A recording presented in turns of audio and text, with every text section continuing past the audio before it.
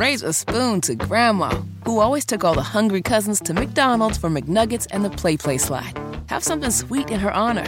Come to McDonald's and treat yourself to the Grandma McFlurry today. Ba-da-ba-ba-ba. At participating McDonald's for a limited time. The Hammer and Nigel Show. Hello, my name is Nigel. That's Jason Hammer over there with a special guest on the hotline. One half of the Chicks on the Right program. She is the lovely, the talented Miss Mock. Happy New Year. And it feels like it's been a little while since we've had a conversation, holidays and everything else. So let's start from the very beginning. How many times did you cry thinking about what happened on January 6th a few years ago? I was able to hold it together until I saw Jonathan Capehart, and then he broke me. He broke me. Was that the CNN guy? Yes.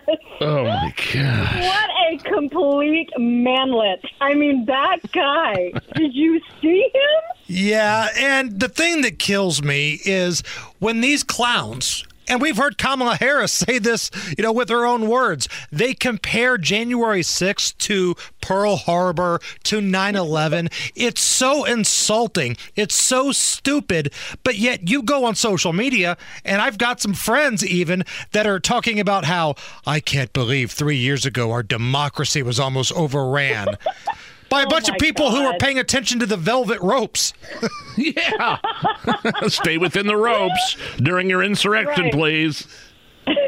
Exactly. I mean, the thing is, I think people have kind of gotten into their own corners now on this. So there's the people who are like, this was a completely peaceful, lovely little get together at the Capitol. It was fine. And then there's the people who are like, this was a massive insurrection and assault on democracy. And then there's like the normal people, I think, who are in the middle, who recognize that on that day, there were a few really terrible, terrible people who acted like morons, and they deserve prosecution.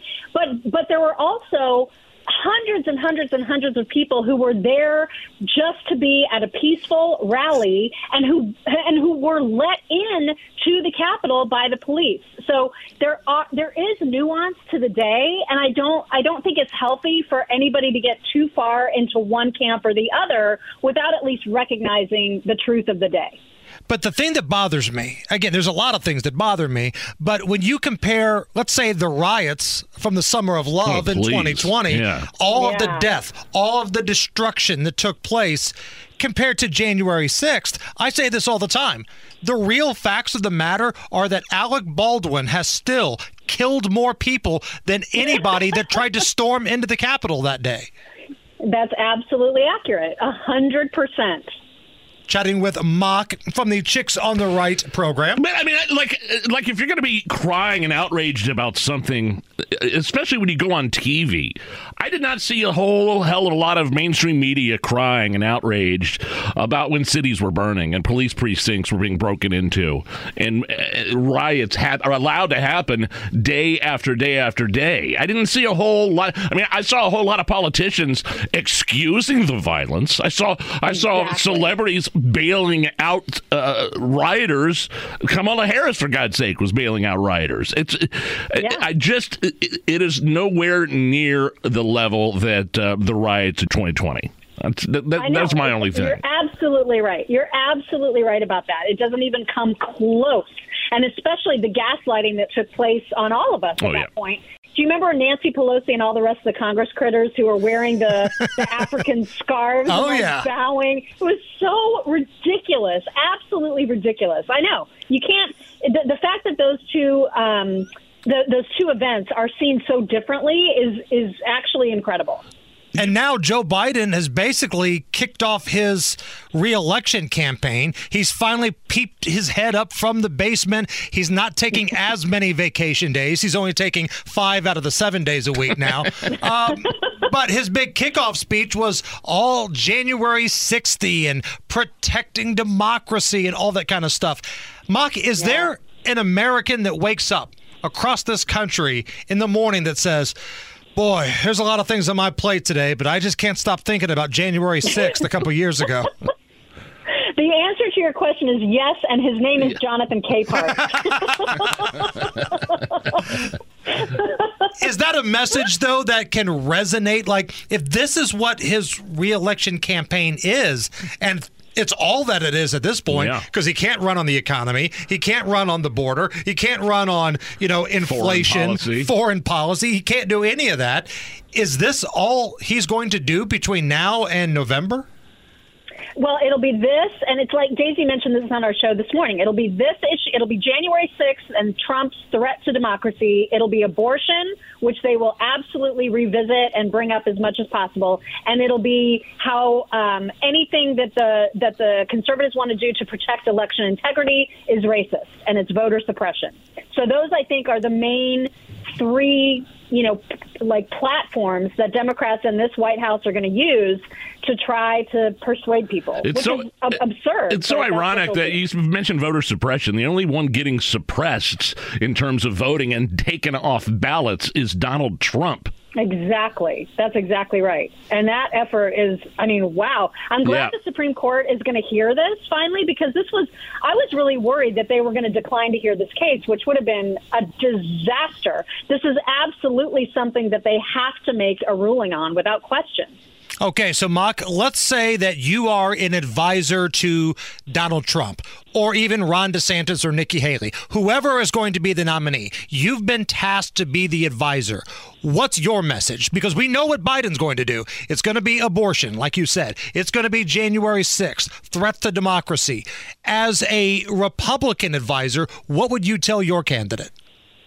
I think I would put the focus back on some positivity, because people are so tired of how on fire the world is. So to kind of echo like the whole Morning in America, Ronald Reagan's message about what he would do to make things better. So, yes, there's a lot of negative stuff to harp on, but I think I would be telling any of the candidates to talk about the exact steps that they would be taking to improve things, not just talk about how bad everything is, because we all know it. But what specifically are they going to do to fix the problems? And to some degree, I think they've been doing that. Some of them have been doing that. But a lot of it is focused on how bad Joe Biden is. And it needs to be more about what the Republicans can do for America instead of just rehashing how bad everything currently is. To be positive, like you said, you want to put a positive message out there. Do you have to be negative first? Do you have to talk about how bad the economy is and then what you would do to fix it? Same thing with the border? I think you can do that. I think you can say that there are negative things going on that you plan to fix without having to belabor the point. Like there doesn't need to be endless messaging about how many millions of illegals have crossed into our border. There just needs to be, listen, we know the border is a problem. Here's what we're going to do. Here's how we're going to make things better. And just focus on the solutions, because everyone knows how bad it is. Everyone that is living in America right now, we see the news every day. We know how bad the border is. We see the prices at the grocery store. We see the prices of everything. So we're living it. We don't need the reminder. We just need to know how it's going to get better. Show us the way. And for Biden to do a victory lap on the economy, inflation, it's coming down a little bit. Retail prices, jobs report. Look at the jobs report.